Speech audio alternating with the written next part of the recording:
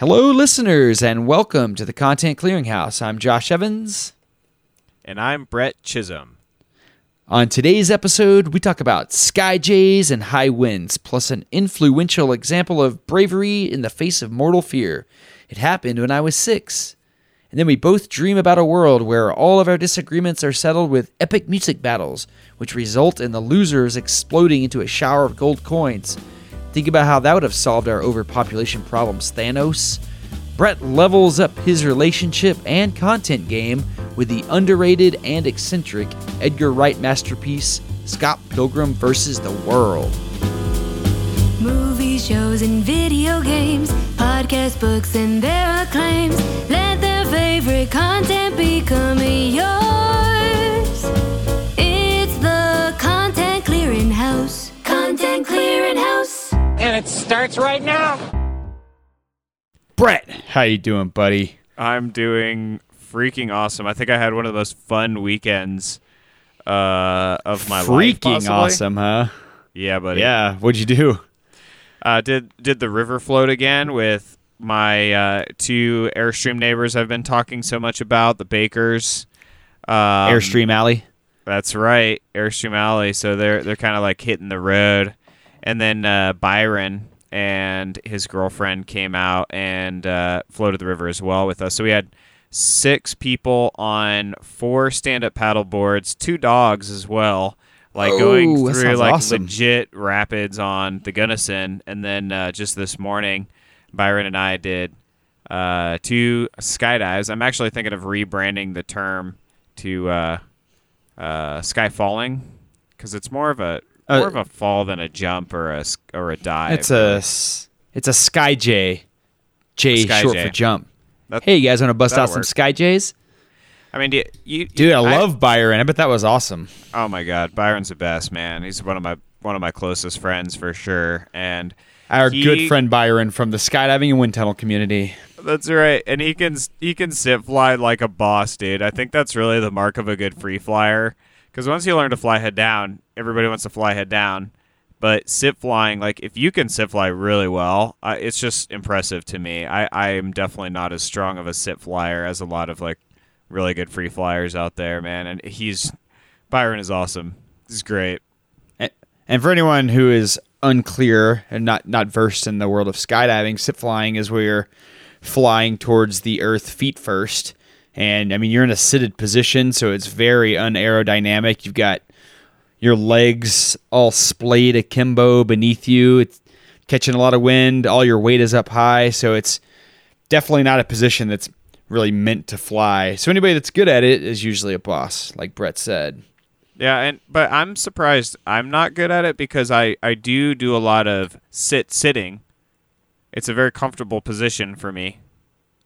You're sitting on very my butt. Sedentary. Life of a podcaster. Like a true contentologist. Yeah.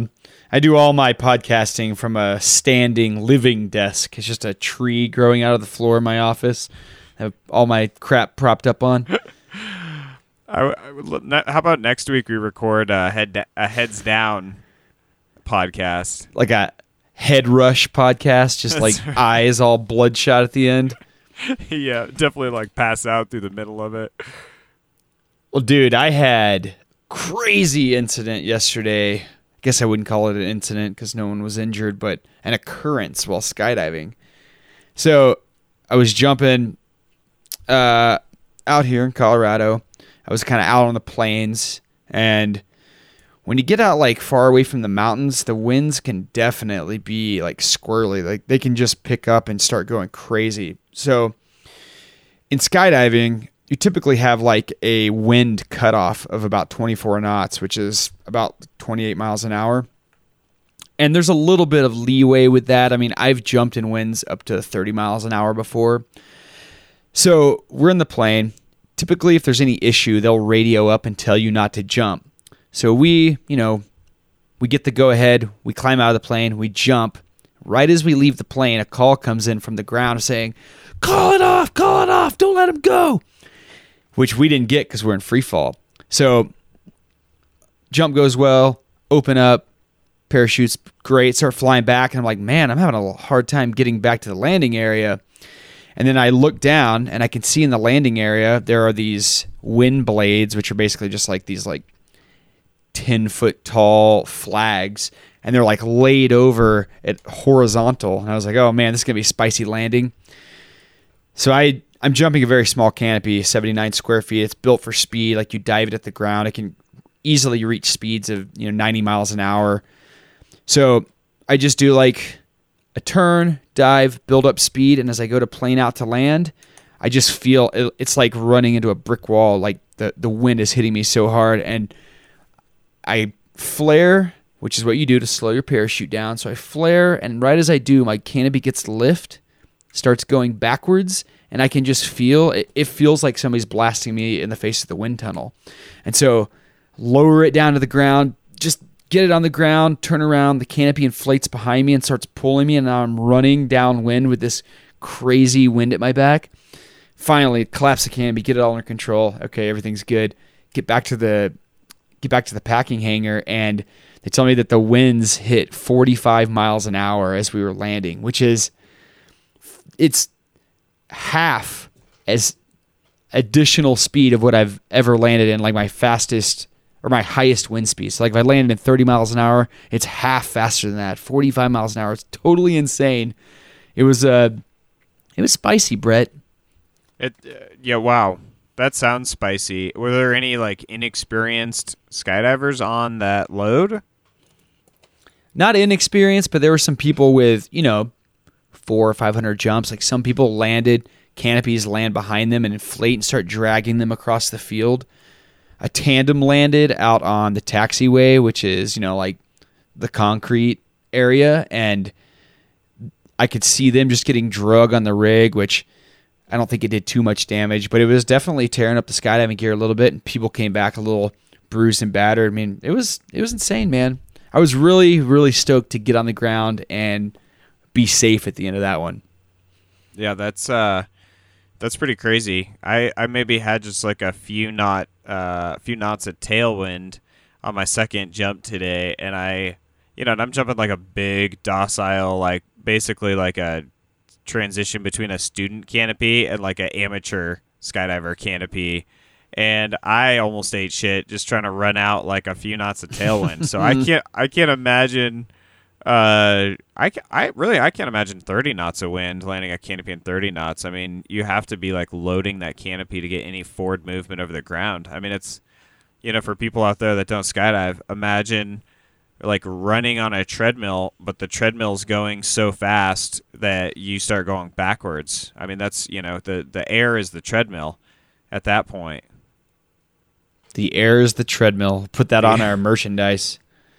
There you go. So I wanted to tell you this story, dude. So I've been thinking about this for a while. This is something that like comes up, it pops up in my brain every once in a while, even now, like 30-something years after it happened.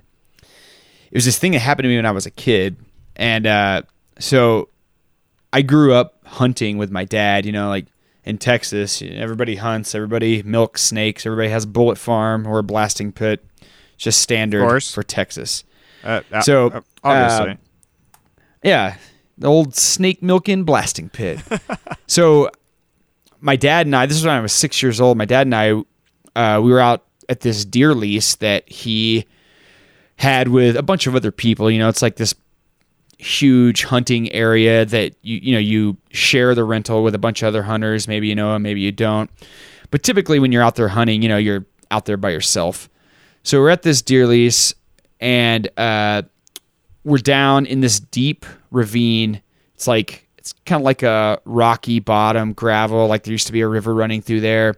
And we're down there. My dad is like, he's looking for places to hunt turkey, and he's like checking out like where you could build like a blind and things like that. And we're just talking, having a good time, and all of a sudden we start hearing gunshots, and we hear like 2 or 3 gunshots. My dad's like, get down, get down.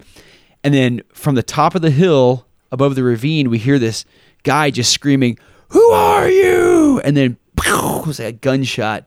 And then, who are you? Over and over. And we can't tell if this is like shooting into the air, if gunfire is coming our way.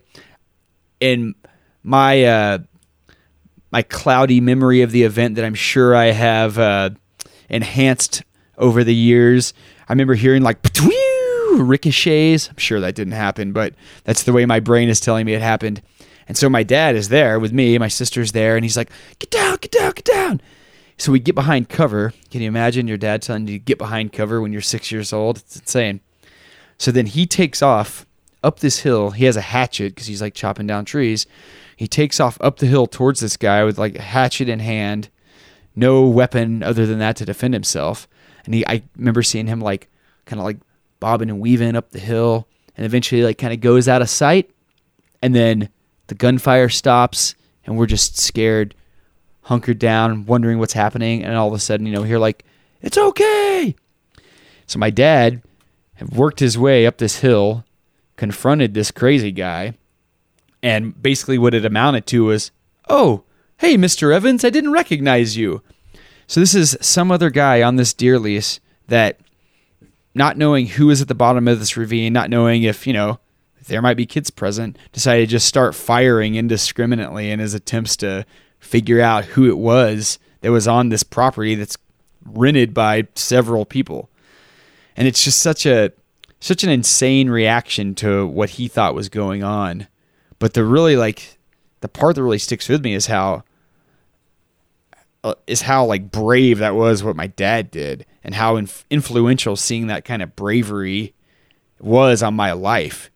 Like as a child, I just kind of figured, oh, the universe will protect me, and of course my dad will do this. But as I gotten older, I realized the universe had no stake in protecting me, and anything could have happened. That guy may not have been shooting down towards us, but the bullets could have still fallen on us, and not everyone would have done what my dad did.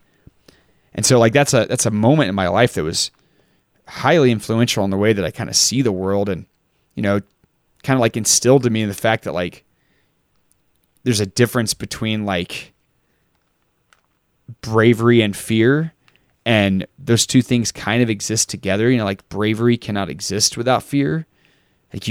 I'm sure he was terrified running up that hill, but he had such a stake in going up there and fixing the problem with his kids down the hill. Have you ever had anything any influential occurrences like that just had a major impact on your life? None immediately come to mind, but I definitely feel that that exactly what you said really rings true, that courage or bravery is really acting in spite of fear, right? It's not the absence of fear at all. It is experiencing that fear and acting in spite of it. Yeah, exactly. It's like suppressing your animal instinct deep within your brain to just huddle up and protect yourself, and put yourself on the line to protect things that are important to you, whether it just be your own personal safety or clearly the safety of others, your children. And I've never been tested in quite that way, but it was a lesson for me that really never left. Even today, I think about my dad charging up that hill into gunfire, and just how insanely courageous that was. And it really has impacted me in a way that made me think about scenarios like that, and made me kind of visualize what I would do. And now that I have children, just knowing that having that deep down inside from my childhood, I feel and I would hope that I would act the same way, without hesitation. And so I've that talked guy, to my dad about this, but just real quick, that guy, was he shooting at you, or do you even know where he was directing his gunfire? It's hard to say. Like I said, I imagined it in my mind of ricocheting off the rocks around us. I feel even for this insane guy, that would have been pushing a little much to just be, taking aimed fire at random people at the bottom of a ravine. But even if he's shooting up in the air, bullets come down, Absolutely. It's not like being anywhere in the direction of gunfire is safe. You know, that even if he's shooting off into the ground near him, things ricochet. And so, you know, my dad didn't know any of that either. And that's why it was just an insane occurrence to see him charging up the hill. Wow, I didn't even know that you could share land in Texas. Like I thought you just buy land, you put up the snake don't tread on me flag, the keep out, you get your Trump thing out, and you know you just have the keep out private, beware the dog. This was a long time ago, Brett. The Yeah, rules may have changed. I'm sure they have. Man, that is wild. So, dude. so Dad, if you would just subscribe to the Content Clearinghouse, you could hear me say thank you for being so brave when I was a child. Man, that's awesome. I'm definitely gonna think it over, mull it over, and come up with a good dad story to share. Because I mean, my dad is like an idol of mine, and A little bit of a legend, Brett. he is a legend. And there's nothing in terms of like performing under pressure. I mean, he flew the A-6 in Vietnam, and he was landing on aircraft carriers in the Navy. I mean, there's nothing braver than that. Like the That is pressure so that awesome. you're under, the fear that you must experience has got to like dwarf the physiological fear of a skydive. You know, that's like child's play compared to putting a plane on a boat that's like bobbing in After the you ocean. just flew a combat mission over Vietnam. Right, exactly. Yeah. Yeah, I'll, all the yeah. quote unquote brave stuff we do is still just playing. Yeah, well, the one wheel, I feel pretty brave every time I get on the one wheel. It's comparable, yeah. Landing on an aircraft carrier and riding a one wheeler, That's right. basically the same thing. Yeah. Sometimes when I get out of control, I'm looking for that wire to catch the tail hook on and slow my descent. But alas, the wire's never there. That's right. That's right. I actually, real quick, I was returning some of the stand-up paddle boards that our group was renting in Grand Junction, and I saw in the shop that the owner had a one-wheel. Well, I didn't know it was the owner's. I asked the guy, hey, I see you got a one-wheel. Is that yours? And it was. And I was like, dude, I just got one of those. They're fantastic. I love it. And he literally said, be careful. My helmet saved me. I went down on the one wheel, and I had 3 feet of road rash on the left side of my body. And then his circle of friends, he's had multiple broken ankles among his friends group, a broken collarbone, a dislocated shoulder. And this was a day after Byron, when he saw my one wheel. Byron told me a story about biking up to a guy in Denver on a Denver sidewalk who was laying on the ground bleeding from his head and foaming at the mouth, who had fractured his skull. Like, Byron was the first one there, and called the ambulance and like told him to stay down as he was coming to. Yikes. So no helmet I'm- on that guy? No helmet. And I'm Oof. I got helmet, I got wrist guards. I'm not gonna not one wheel, but I mean, it is definitely something to be respected. It's definitely something I am a little bit intimidated by in a positive way as well, though. Right? It's like pushing through or working with that fear. So hopefully I can work my way up to landing on aircraft carriers, and then I'll graduate to, getting on some private property in Texas with a hatchet to confront some wild-eyed guns. It's definitely a stepping stone. Aircraft carrier, then facing down gunfire, then the one wheel. And what are you, some big dumb idiot that's not going to do awesome things? Yeah, of course you're going to ride your one wheel. Just be safe out there, Exactly. Brett. Thanks, buddy. Well, thanks for sharing that. So what's story. on your... Yeah. Yeah, no problem. What's on your content circuit this week? Well, I did just binge listen to a podcast by Wandery. One of the best podcasts that I've listened to from Wandery is Dr. Death. Fantastic if you're into true crime at all. But this one was called Guru, and it's about James Ray, who was kind of a self-help guy. He wanted to be the next Tony Robbins. I mean, he was well on his way. He had been featured in the movie The Secret. He'd ended up on Oprah's show, and you'd pay $500 to go to this event, and then they'd sell you on this other event, and you'd go to $2,000, learn how to live your best life kind of event, and then eventually you'd drop $10,000 to go on this weekend retreat to become a spirit warrior of some sorts. But it was a very high-profile case. On the up and up. Yeah, it's totally. It's definitely, as the tagline in Guru is, it's like the dark side of enlightenment. But it's a wild case, man. I mean, I think there was 2 fatalities. There might have been 3. I know the third was in serious condition at the very least, but it was from a sweat lodge experience, which sweat lodge isn't even an accurate term. I mean, this basically was like a plastic tent with, boiling hot rocks and just over 100 degrees with people just like keeling over, passing out. And this guy, James Ray, just saying, you got to push through it. You got to push through the pain.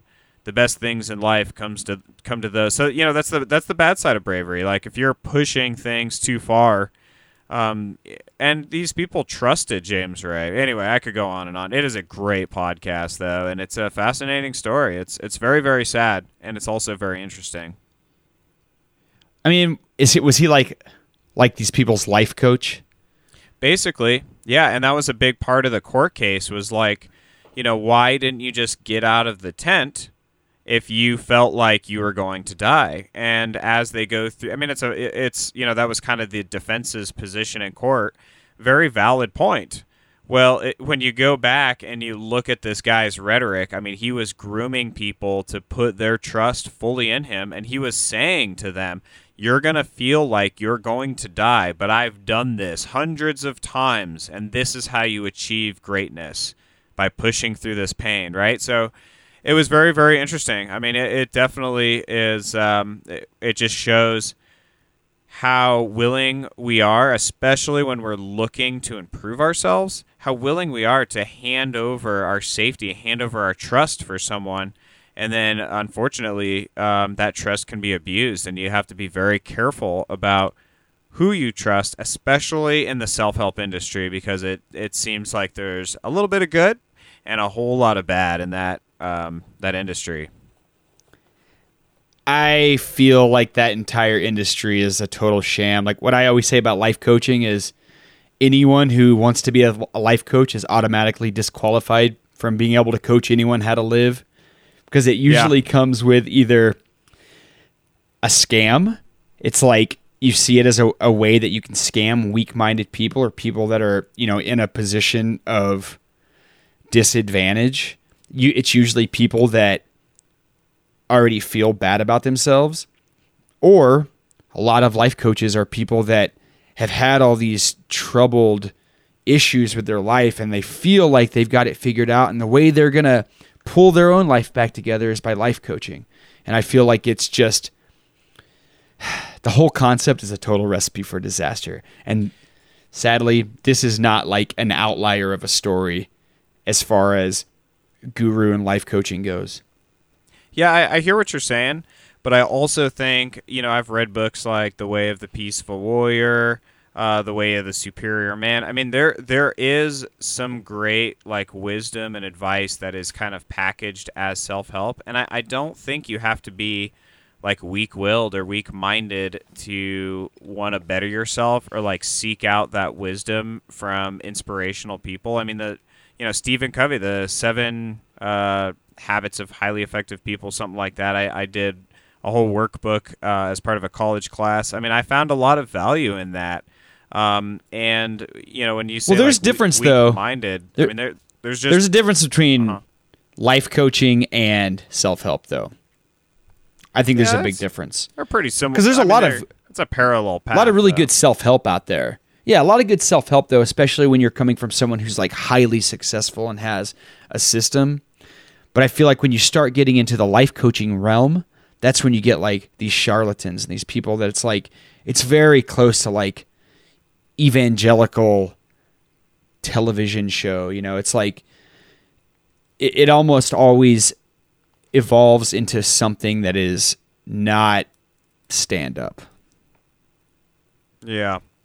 I know what you mean. Yeah, it's a tough call. I think you have to take it on a case by case basis. One of the things that this podcast addressed is the mother of one of James Ray's victims started a foundation, an organization. It's called Seeking Safely, if I remember correctly, and it's all about picking out the charlatans. It's like, and I haven't dug much into it, but I am curious because I do think that there is a process for identifying who's like actually there to help you and then who's there to take your money. Because I don't think it's all bad. And I don't think that you can just assume that these victims are being preyed upon because they're like weak-minded. Like I think that these people could be in a very good spot in their life, but they maybe just want to improve this, or they may be really successful in one aspect and they might be struggling with something else. And there's just so many like psychological techniques that these gurus or these charlatans or whatever you want to call them use, that the best of us are wired to absorb these sort of techniques and to open up, or to maybe even get something positive out of it and to see some value, and then be willing to hand over $10,000 to go sit in a hot tent and then end up dying from it, right? So I think that there's a lot going on there. I don't think that it's like, oh, everybody's a mark. Like, these people are very good at what they do. I mean, James Ray was like incredibly charismatic, very intelligent, educated. And I mean, you trust Oprah, right? I mean, it's Oprah. Like, she is a very wise and successful person. And of course, she's not a self-help guru. That's not her only thing. But I mean, she is somebody that people put a lot of trust in. And so when she gives the stamp of approval to somebody, it's kind of like that person has almost been vetted by somebody you trust already. So I think it's a little more difficult than just assuming everybody that gets into it is just like a mark, maybe. Well, maybe my thoughts on it are a little simplified since I haven't had quite the same exposure to this content, but definitely sounds like an interesting story. I'll check it out. It's called Guru, right? Yeah, you got it. By Wondery. Wondery. And Josh, Awesome.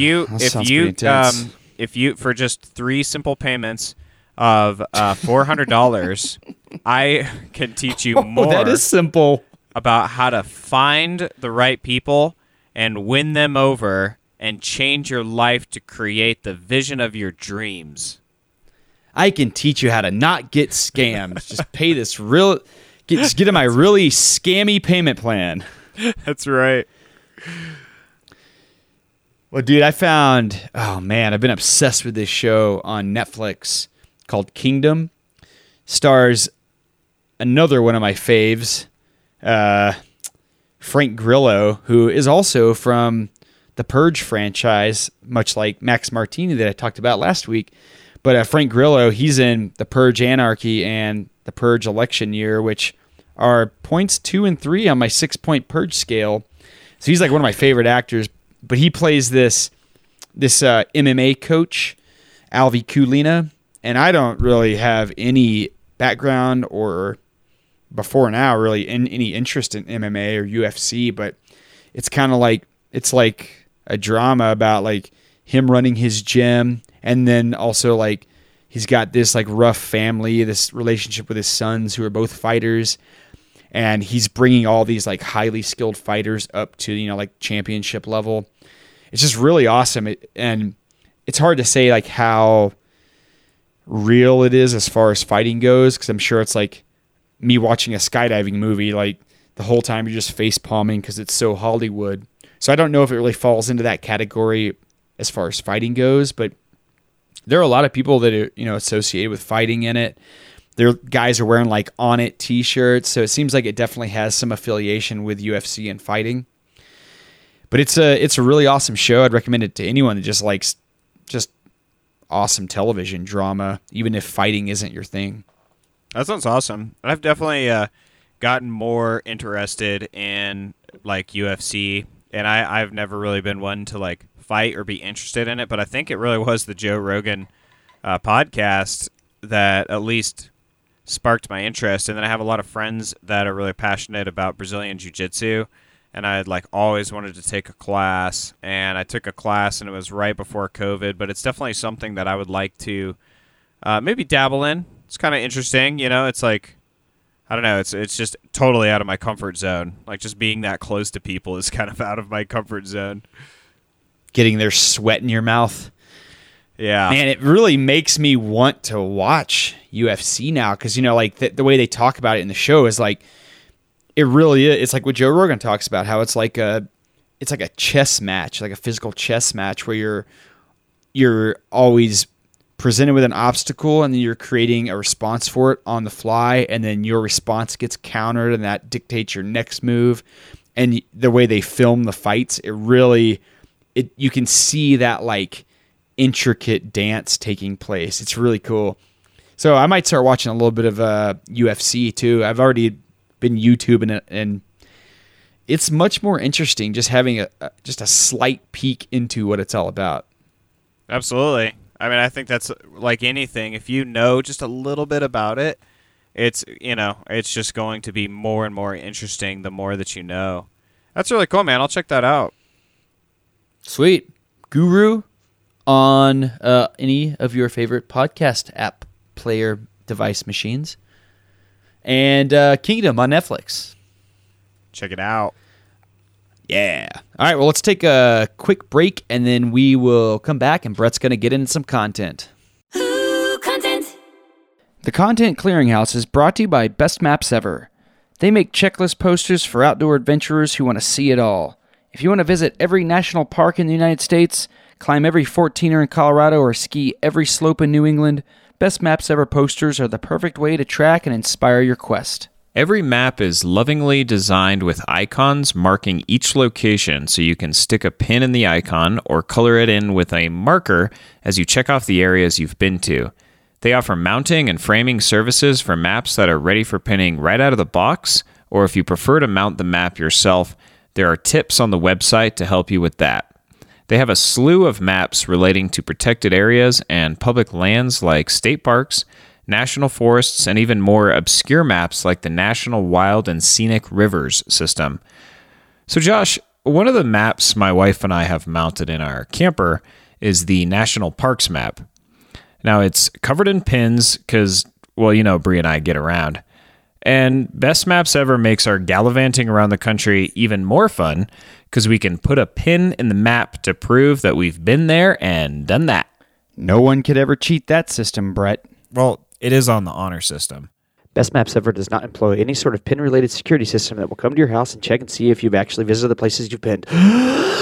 Since you brought it up, I have the skydiving drop zone map hanging up in my office. It's one of the few decorations I have that's not celebrating one of my many athletic achievements. In fact, it's hanging up on the wall right next to my World's Most Humble Man trophy.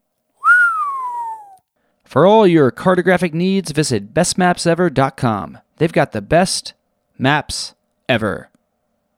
Clear it out. Welcome back to the Content Clearinghouse. Brett, I kept you in the dark last week, and you've done the same to me, so what are you talking about today? Well, I really hope that this content piece is going to be music to your ear holes. That might be a little bit of a hint as to what I'm going to talk about. Talking about ear holes, huh? That's right. The marketing campaign for this movie literally had a tagline that was an epic of epic epicness. Do you know what I'm talking about yet? I have no idea. Okay, so let me ask you a question. What do you get when you combine Captain America and Captain Marvel of the MCU, April Ludgate from Parks and Rec, George Michael Bluth without the banana stand, and the very talented Big Gulp Cup drummer from Pitch Perfect. I don't know if you're a fan of that movie like I am. Now you bind those. I actually do like Pitch Perfect. It's very good. It's very good. I'm so glad you said that. So you bind all those characters together with the writing and directing from the genius that created Shaun of the Dead, Hot Fuzz, World's End, and then you get the cinematographer for The Matrix to capture it all. What am I talking about? Dude, this is not ringing any bells, but all of those sound like a recipe for success to me. Absolutely. So the movie I'm talking about is Scott Pilgrim versus the World. Oh, yes. So good. I love this movie. It is one of those movies that just totally defies genres. It's one that has like kind of been on the back burner for me since we started this podcast. I mean, it's one of those like sleeper movies for me. That I don't know. It's not like The Matrix. Like you don't talk about it every week. Like if you're me, you quote The Matrix every week, or I don't know. It's a lot of the content we've discussed. I feel like comes up a lot for us. Scott Pilgrim versus the World is not one of those movies for me. Yeah, this is like you said, a sleeper. Like this is one that's like deep down in the recesses of my mind, knowing that I've seen it, but I haven't seen it in so long. Like the first thing that comes to mind with me is like literally a living comic book or a living video game with Absolutely. all the insane editing and like the overlays with like sound effects on the screen and stuff.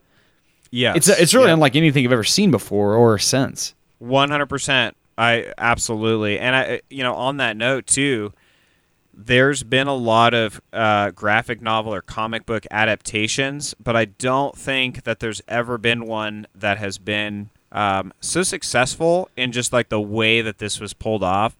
I mean, of course, you could talk about the Marvel Cinematic Universe, but I just don't put that in the same boat. Like that is really a superhero franchise, and think of all the failures that franchise had to have, all the crappy movies that we got until they really found their stride. And then think of all the comic book adaptations. I mean, Sin City is a really good example of one that is like straight out of a comic, graphic novel.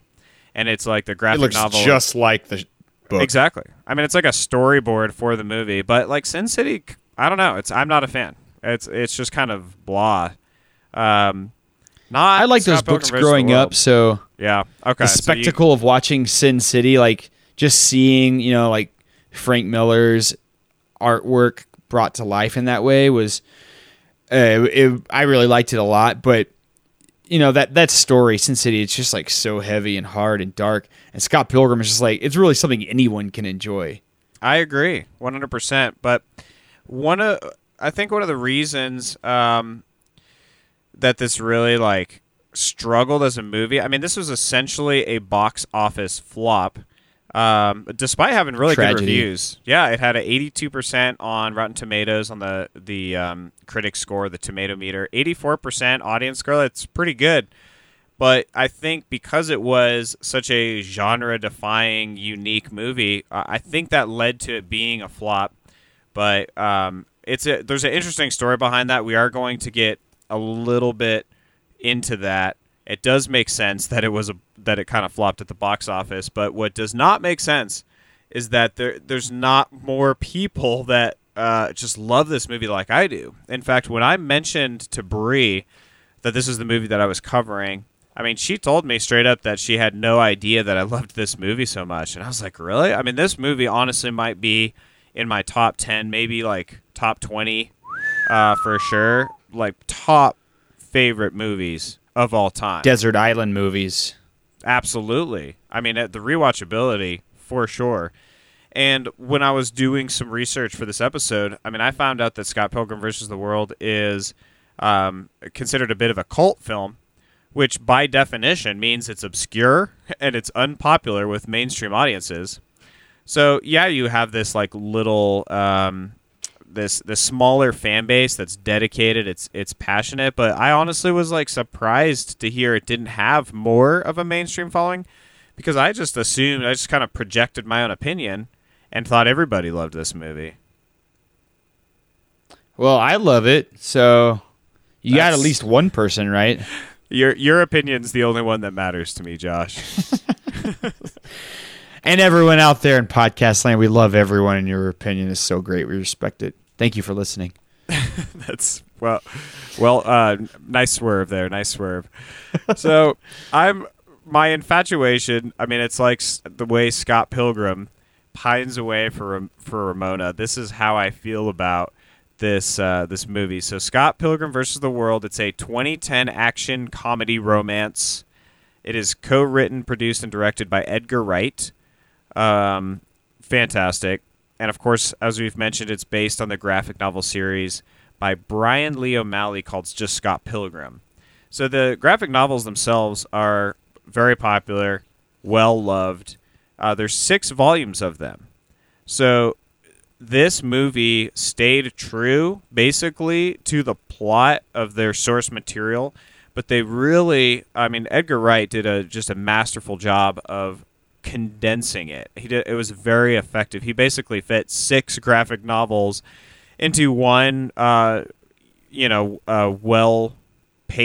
and perfect length film. It's definitely not one of those MCU movies where your butt is sore and you have to have an intermission.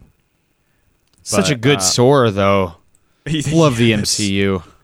It is true. I don't know why I'm talking about Marvel movies so much on this episode. I didn't want Endgame to ever end, so I was down with it. I brought an extra water bottle just to pee in, so I wouldn't have to get up. Oh boy! And then 127 hours, James Franco's character, you could just recycle that water, and you were just becoming exactly your own source of water, and that's disgusting. Perpetual motion machine, baby. Oh boy. So let's talk about the plot real quick. I don't know how much you remember, but Scott Pilgrim is played by Michael Cera. He's a bass guitarist in a garage rock band, and he's also kind of an asshole. He's one of those dudes that girls tend to like, but there's this, he just kind of doesn't give a shit.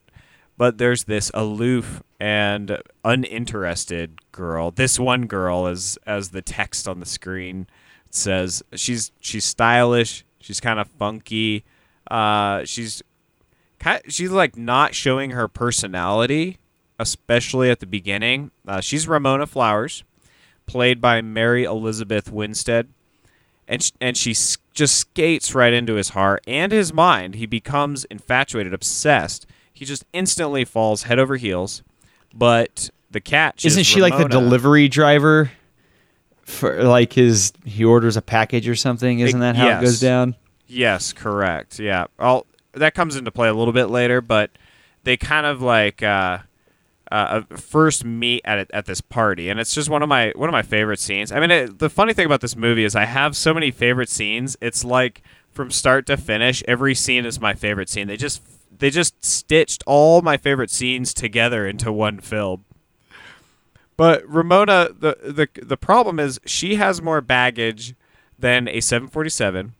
That's not really true. I just wanted to throw an aviation reference in there. But she has the average. It's not that amount much of baggage. lately with Yeah. COVID. That's Can't fill the plane.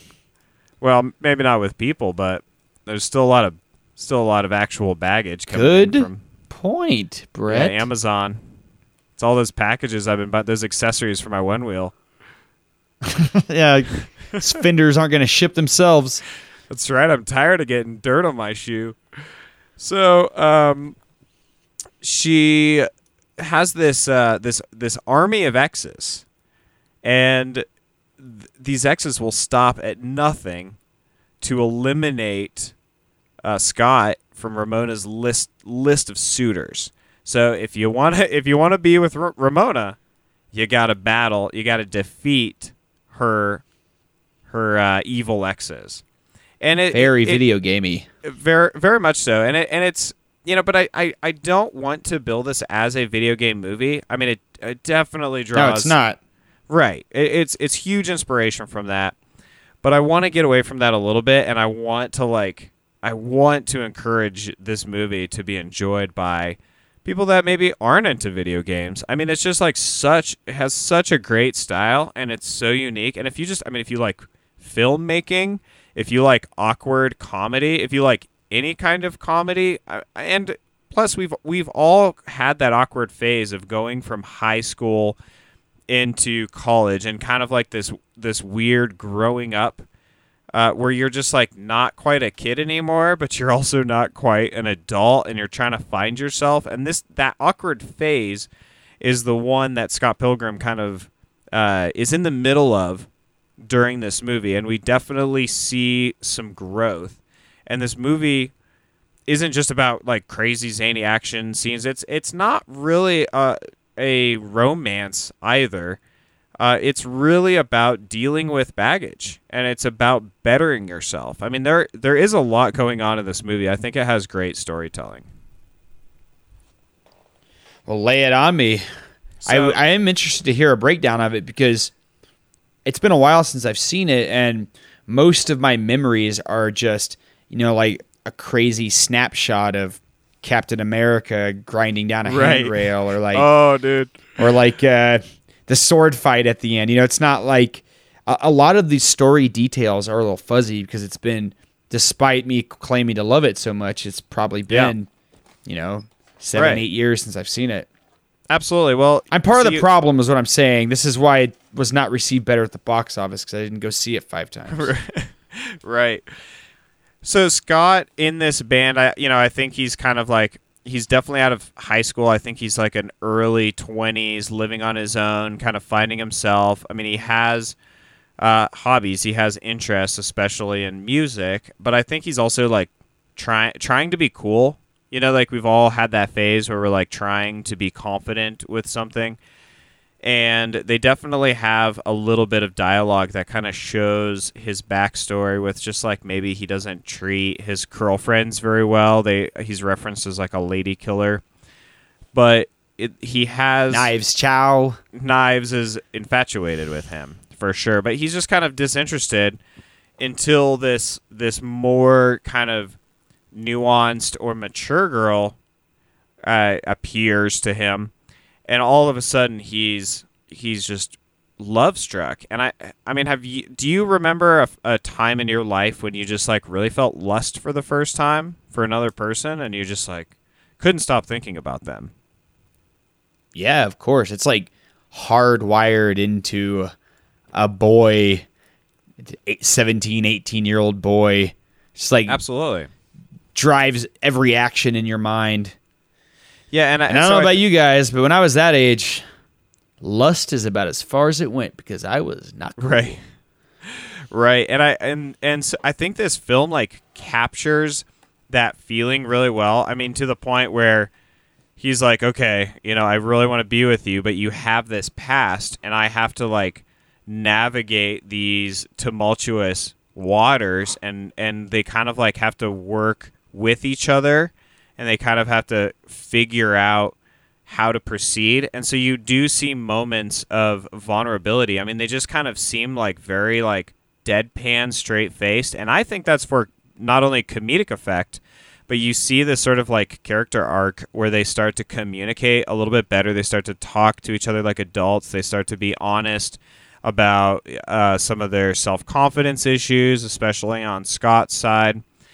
And then you literally see him like battle his own demons and find this like happy place, but it's not like and I don't want to get too much into spoiler territory, but this resolution isn't this they ride off into the sunset. It's not an endless love. It's not a forever love. This is more like that same period of time in your life, in your maybe early 20s, where you make that transition from pre-adolescence into adulthood, and it's kind of like this like maturity of the relationship and acknowledging like this self-respect and this respect for the other person. And it doesn't seem like it's about this. It's just on repeated viewings and reflection. I mean, I feel like there's a lot to explore in this movie, but let me talk about some of my favorite moments, though. So, You probably remember this. This to me just implanted itself into my mind, and this is the moment that I really knew I was in for a wild ride with this film. But Scott, it gets an email from Matthew Patel. It's Ramona's first Evil X, and in the email, Matthew Patel is warning Scott about this impending fight that's coming. And Scott's like reading it aloud, and he's like, "Okay, we're gonna duel. It's a fight to the death. And there's this dramatic music. He's like, this is boring," and he just kind of like goes on with his life. And then when Scott and Matthew Patel finally come face to face, and this is his first fight with Ramona's Evil X, Matthew Patel literally breaks into this song and dance number, and then summons these incredibly unsettling demon hipster chicks. Do you remember this at all? They have like these sharp, jagged teeth. They're floating in the air. I don't remember what that looks like. Oh my gosh. Making me want to check the movie out again, though. When that moment happens, it goes from this like just off-ball deadpan comedy to like, okay, I'm very confused. This is chaotic. What is happening?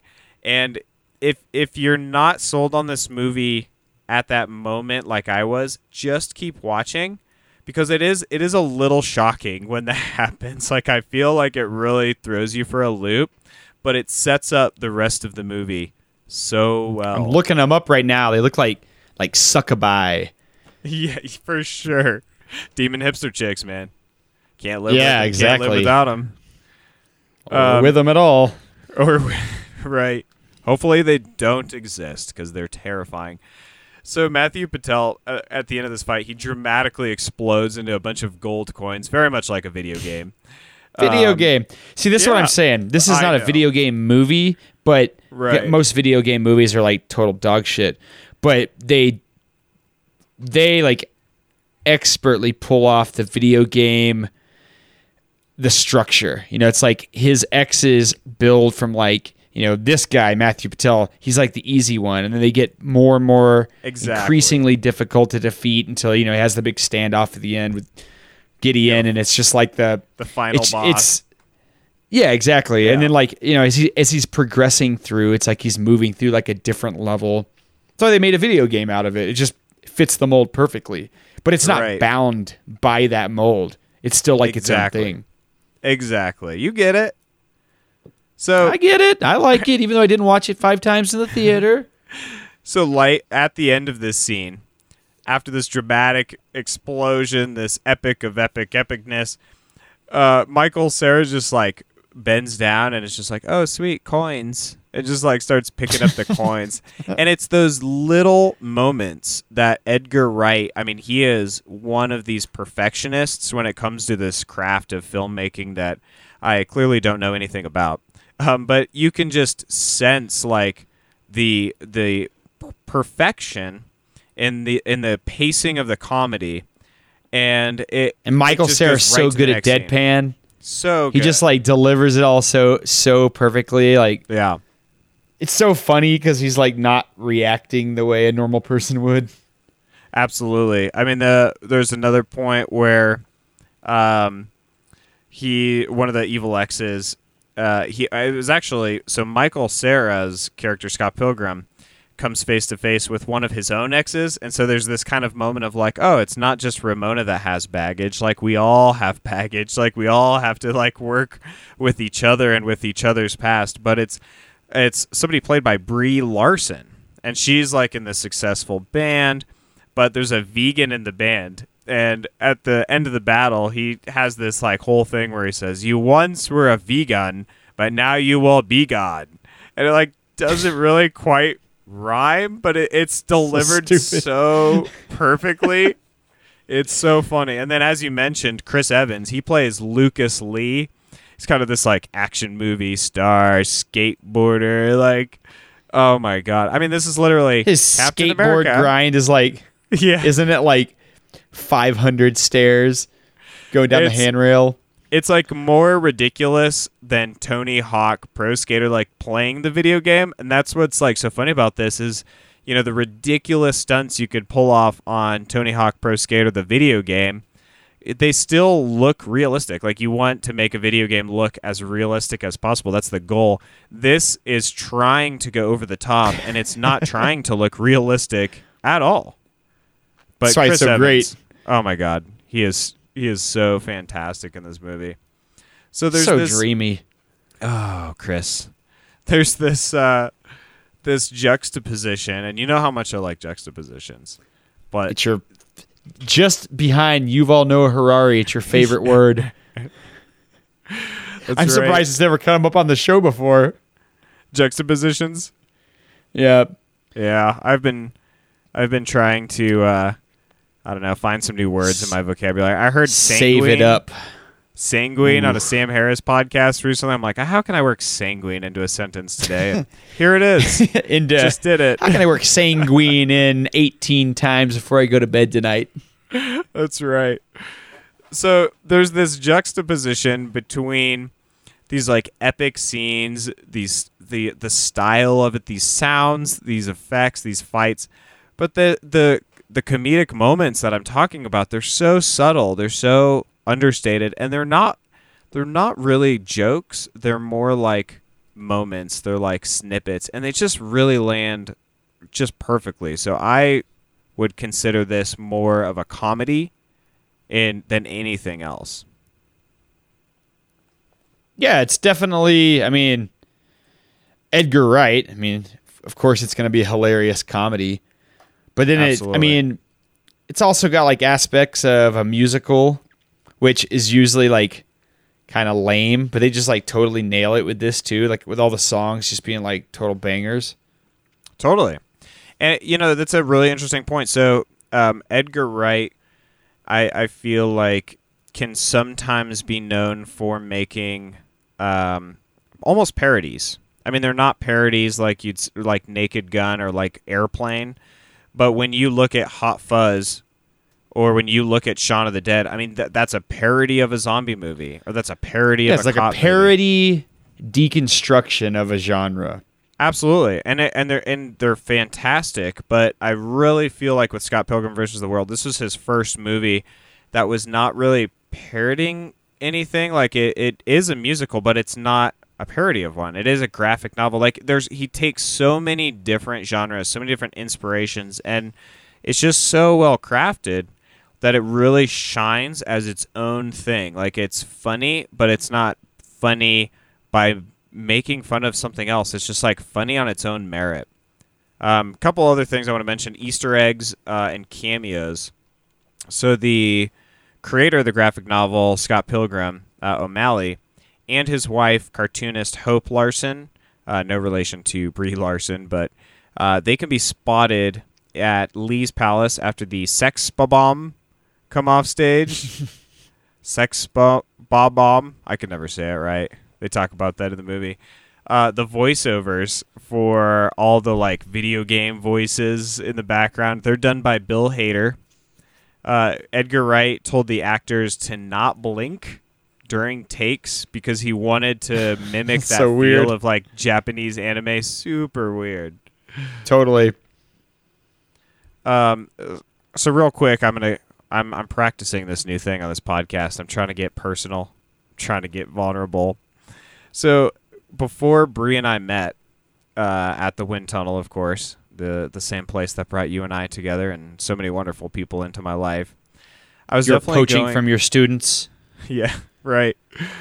I was definitely going through like a difficult period with relationships. I mean, I can just like flat out say like I was not good at relationships. I did not have any evil exes. I probably was some people's evil exes. I just like wasn't good at it. And I'm not saying that I'm good at having a relationship now, but I'm definitely like Scott Pilgrim. I'm definitely learning. But right before I met Bree, I was coming off of like a very, very painful relationship, a very painful breakup. It was kind of one of those moments in life where you're just like, screw dating and Like, I don't understand what girls want. I don't understand what I want, that's what really was happening. But there was a hostess at John Hawley's Asian Bistro that I dated for like, I don't know, 2 weeks maybe, like right before I met Bree. And of course, as soon as I met Bree, I was like, okay, this is the one. This is the keeper. We really connected. But this like interim relationship, I really felt like I was halfway between this like adolescence and adulthood. I mean, this hostess, Tiffany, she was the only person I've dated that was younger than me. She looked just like Knives, who's expertly played by Ellen Wong. I don't know if you've seen Glow on Netflix. I'm taking a sidebar here. Have you seen it's like a female wrestling show? I've seen 2 episodes. It's very good. I love it. So Ellen Wong is in Glow. But anyway, Knives looked just like this girl that I had dated. And I don't know, it's just like there's something about the like dynamic and the fact that they just look very much alike that really struck a chord with me, or just felt like a reflection of something. I don't know, just something that I had gone through in a personal experience. And then even more recently, much more recently, that was over 10 years ago, but Bree and I were actually talking about exes. And I don't think I'm alone in this. Like, I think everyone in a long-term relationship, like, I don't know, once every 2 years, 5 years, I'm sure it's different for every person. If it's more often than like once a year or two, maybe that's something you need to address. But I do feel Might like be a little obsessed. it might be a little weird, but I do feel like, I don't know, once in a very, very long time, like past relationships just organically come up for whatever reason. And I think that it's important to just like let that happen and talk about it. And it's like part of the growth of a relationship and the continuation of a relationship. But I also think that as you get older, you start to see how those past relationships and how having those experiences with exes when, you know, things both went well and when they did not go well, and that's why they probably ended up on the evil exes list. Those are the things. Those are the experiences that prepare you for being a better partner, and for having a better relationship, and for communicating better, and for having more respect for the other person and more self-respect, just like Scott Pilgrim. I mean, am I talking crazy talk, or are you picking up what I'm putting down? No, I think it's almost a requirement for a healthy relationship that you are able to discuss those things, because otherwise there's big swatches of your life that you're not comfortable bringing up, which I think if you're in a position where you can't discuss those things, then there's probably some issues closer to home. You know, it's either if it's just jealousy, or if someone is just like, la, la, la, la, I don't want to know that you ever dated anyone else. You know, right. Like those are not signs of being in a healthy relationship. And of course you're going to have experiences that come up that just, they may have been impactful or influential, or they shaped who you were. Just, they didn't happen to be around the person you're with now. They just happened to happen while you were around someone else. And I think that's just, that's really important for any kind of healthy relationship to last. And I do have to say that you really nailed it with Bree. She really is like pretty much one of the coolest people on the planet. So nice work, buddy. I love Bree. Tell her I said that. Bree, listen to the podcast. Bree, no, Josh loves you. Yeah, I think it was Diana, our sadly former neighbor, that mentioned to Bree, like, Bree, I got to give you props. On the river, you know, we're going through rapids. There's like dogs jumping into the water that we have to like rescue and pull onto our stand-up paddle boards, and you know, it's just like there's just these crazy moments. And she's just like, man, you just like handle it like a champ. Like you are the captain of the sup crew, you know. And I mean, Bree really is like that. Like our giant badass stand-up paddleboard, she just kind of just bounces off the rocks like like a pinball in a pinball machine, just like unfazed, just calm, cool, collected, whatever you throw at her, both on the river and in life. It's just like steady spaghetti. Total badass. Totally. And, I was just reminded of the time I had an ex that was shooting indiscriminately in the air, and my dad had to chase her away with a hatchet. Totally. I thought you were going to say Bree materialized out of nowhere and chased her away. Who's this person? Don't worry, we'll be married one day.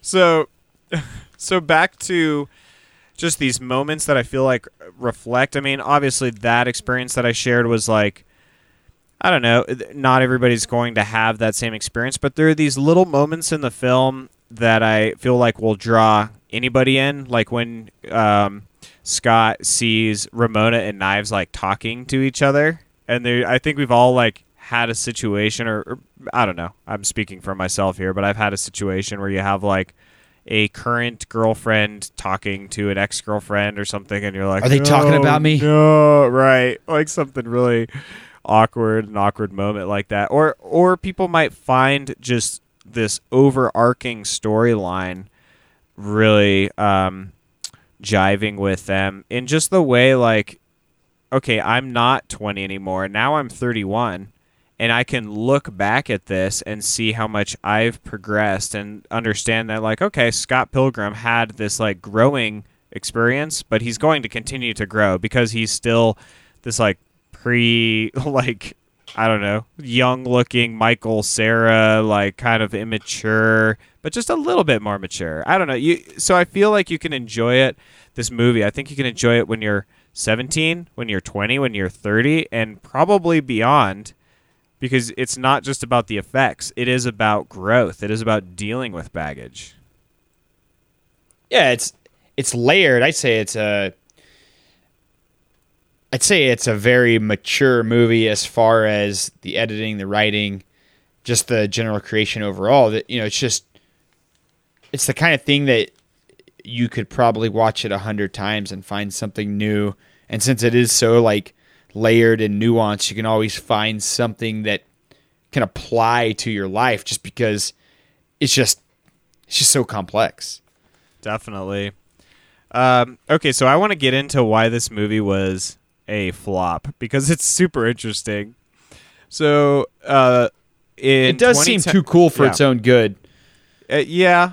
I mean, but I think they like poke fun at the like coolness, like having the hipster chicks, having the like vegan, and like poking fun at him. Or there's another scene that there's a like secret password to get into a club, and the password just like whatever, and they let him in, and then the next one he's just like ugh, and like that's the password.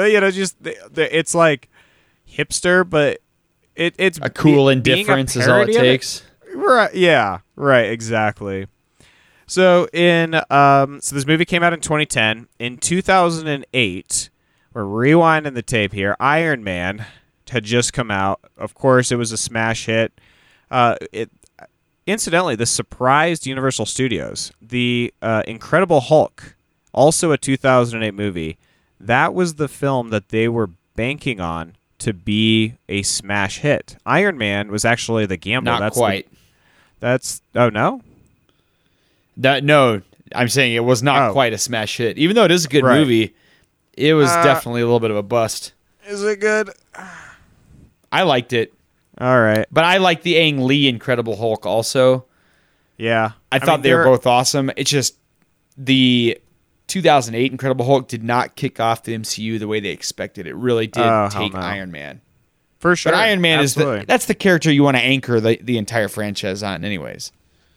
Yeah, but if you through the eyes of Universal Studios at the time, like Iron Man was experimentation, right? And so the Incredible Hulk, that was like their blockbuster that they were, it was a for sure thing.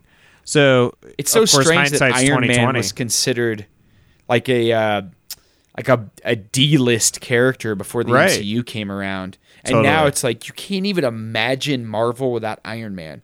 Oh, totally. Tony Stark and Iron Man, that's pretty much like that's the entire world now. It is. It's just it's really cool the way that the writing, the presentation could bring Iron Man, which is just kind of like a background character previously, up to the place of being like a superstar. Absolutely. And I feel like Iron Man has a lot of the same qualities that Scott Pilgrim versus the World does. Like, it has, I don't know, Like it the has first this movie? like fun, yeah, the first movie, exactly. I mean, it just has this like this great cast. It has great writing. It has these wonderful comedic moments. It has a lot of action. You know, it kind of like defies genres a little bit. Like, you could even put Scott Pilgrim versus the World into the category of superhero movies. I mean, he's kind of like the fight Totally. scenes. Everybody's like superheroes and villains, you know. So anyway, back to this story. So one of the strategies Universal Studios had promoting Iron Man was taking it to Comic-Con. So Comic-Con was just starting to gain some real popularity, some real traction at the time. And so because they had this amazing success with Iron Man that they did not expect, and they had just like really pushed it and promoted it for the first time at Comic-Con, what I think happened, they confused correlation with causation. They straight up thought the Comic-Con promotion like was the thing. Because that was the buzz. It was like, oh, the nerds are, you know, buying tickets. Like, that's why Iron Man's a blockbuster success. So in 2010, they just pulled out all the stops with Scott Pilgrim versus the World when it comes to marketing. I mean, they had huge billboards, including the side of this high-rise Hilton hotel was just totally covered in Scott Pilgrim ads, and this giant like picture of him playing guitar. They had kind of these zany television ads. They had a Scott Pilgrim video game that they made, and this was all at Comic-Con too. They took this entire area from the San Diego Convention Center, is like I think across the street or something like that. They turned this into a Pilgrim room. They had a DJ spinning music. They had many of the stars, Michael Cera, Mary Elizabeth Winstead, Anna Kendrick, the Cup Girl, and of course the director, Edgar Wright. They were like screen printing T-shirts for fans. I mean, this was like, to steal a Breaking Bad term, no half measures on this. That's So- crazy. I never heard any of that. Insane. Let me guess though, the Comic-Con promotion did not result in ticket sales. You are correct. Yeah. One of the things they did was they had this panel at Comic-Con, so fans got this like Scott Pilgrim 1-up pin, and then so all these different fans, I don't know how they were distributed, but the at some point I believe it was the director was like, okay, if you got a Scott Pilgrim 1-up pin, follow me across the street to the Balboa Theater for the premiere of the film. So we're going to go watch this like super secret Comic-Con screening. The fans loved it. I mean, people were Sounds like applauding and freaking out. Super cool. I mean, it seems like a genius marketing campaign. And Universal Studios, they're thinking they're about to get paid. Like you said, ticket sales, man. These people are going to talk about how great the movie is. And it just totally did not work. It was a complete flop. And they weren't just promoting at Comic-Con. I mean, they also had your standard trailers out that still, once again, did not seem to carry over. So a really good theory I heard about this, even the standard approach failing, was that the studio was concerned that this video game-centric movie with this like young, plain male lead would not draw these big crowds out.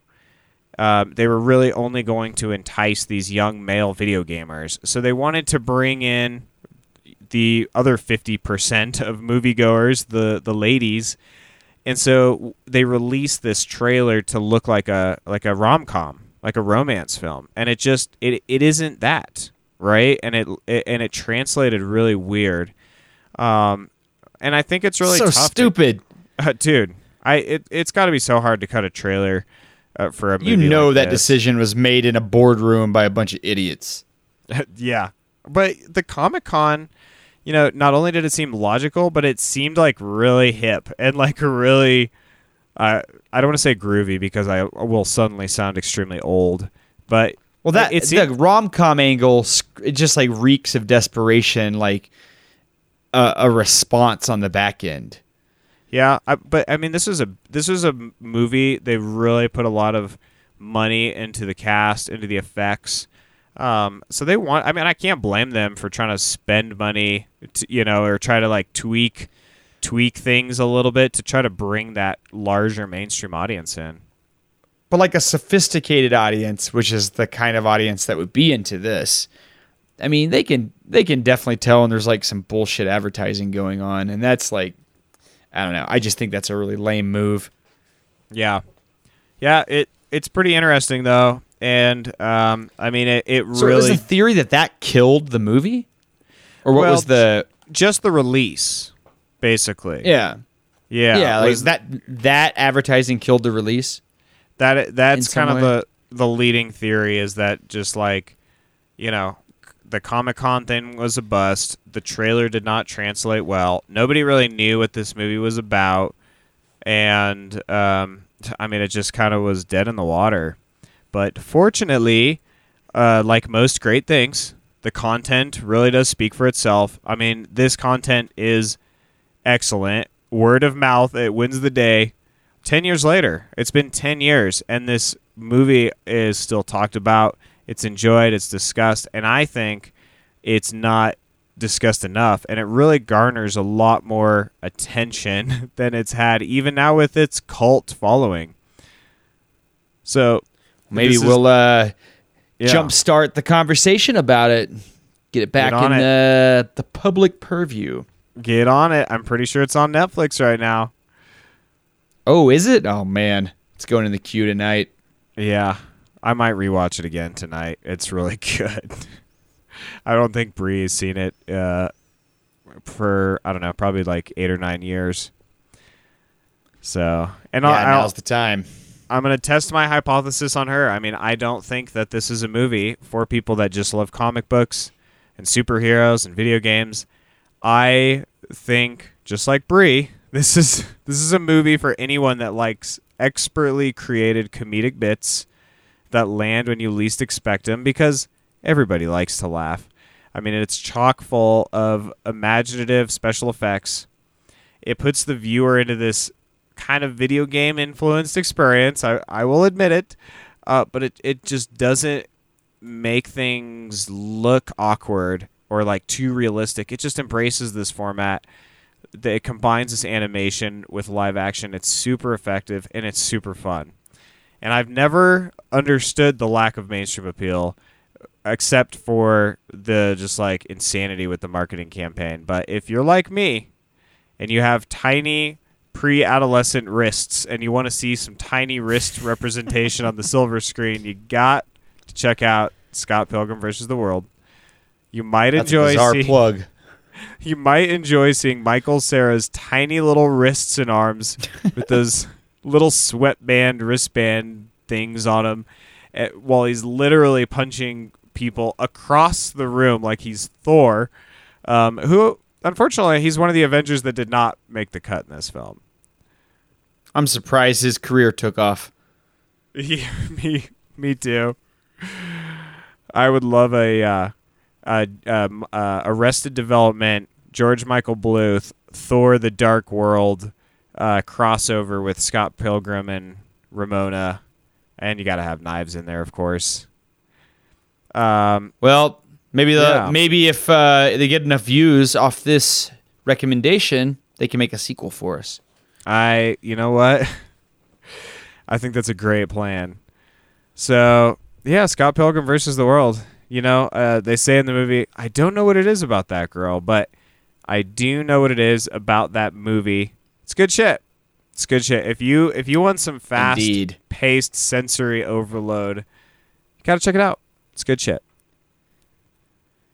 It definitely is, dude. I'm gonna go back and watch it again. I didn't realize it was on Netflix, but that is going right in the top of the queue.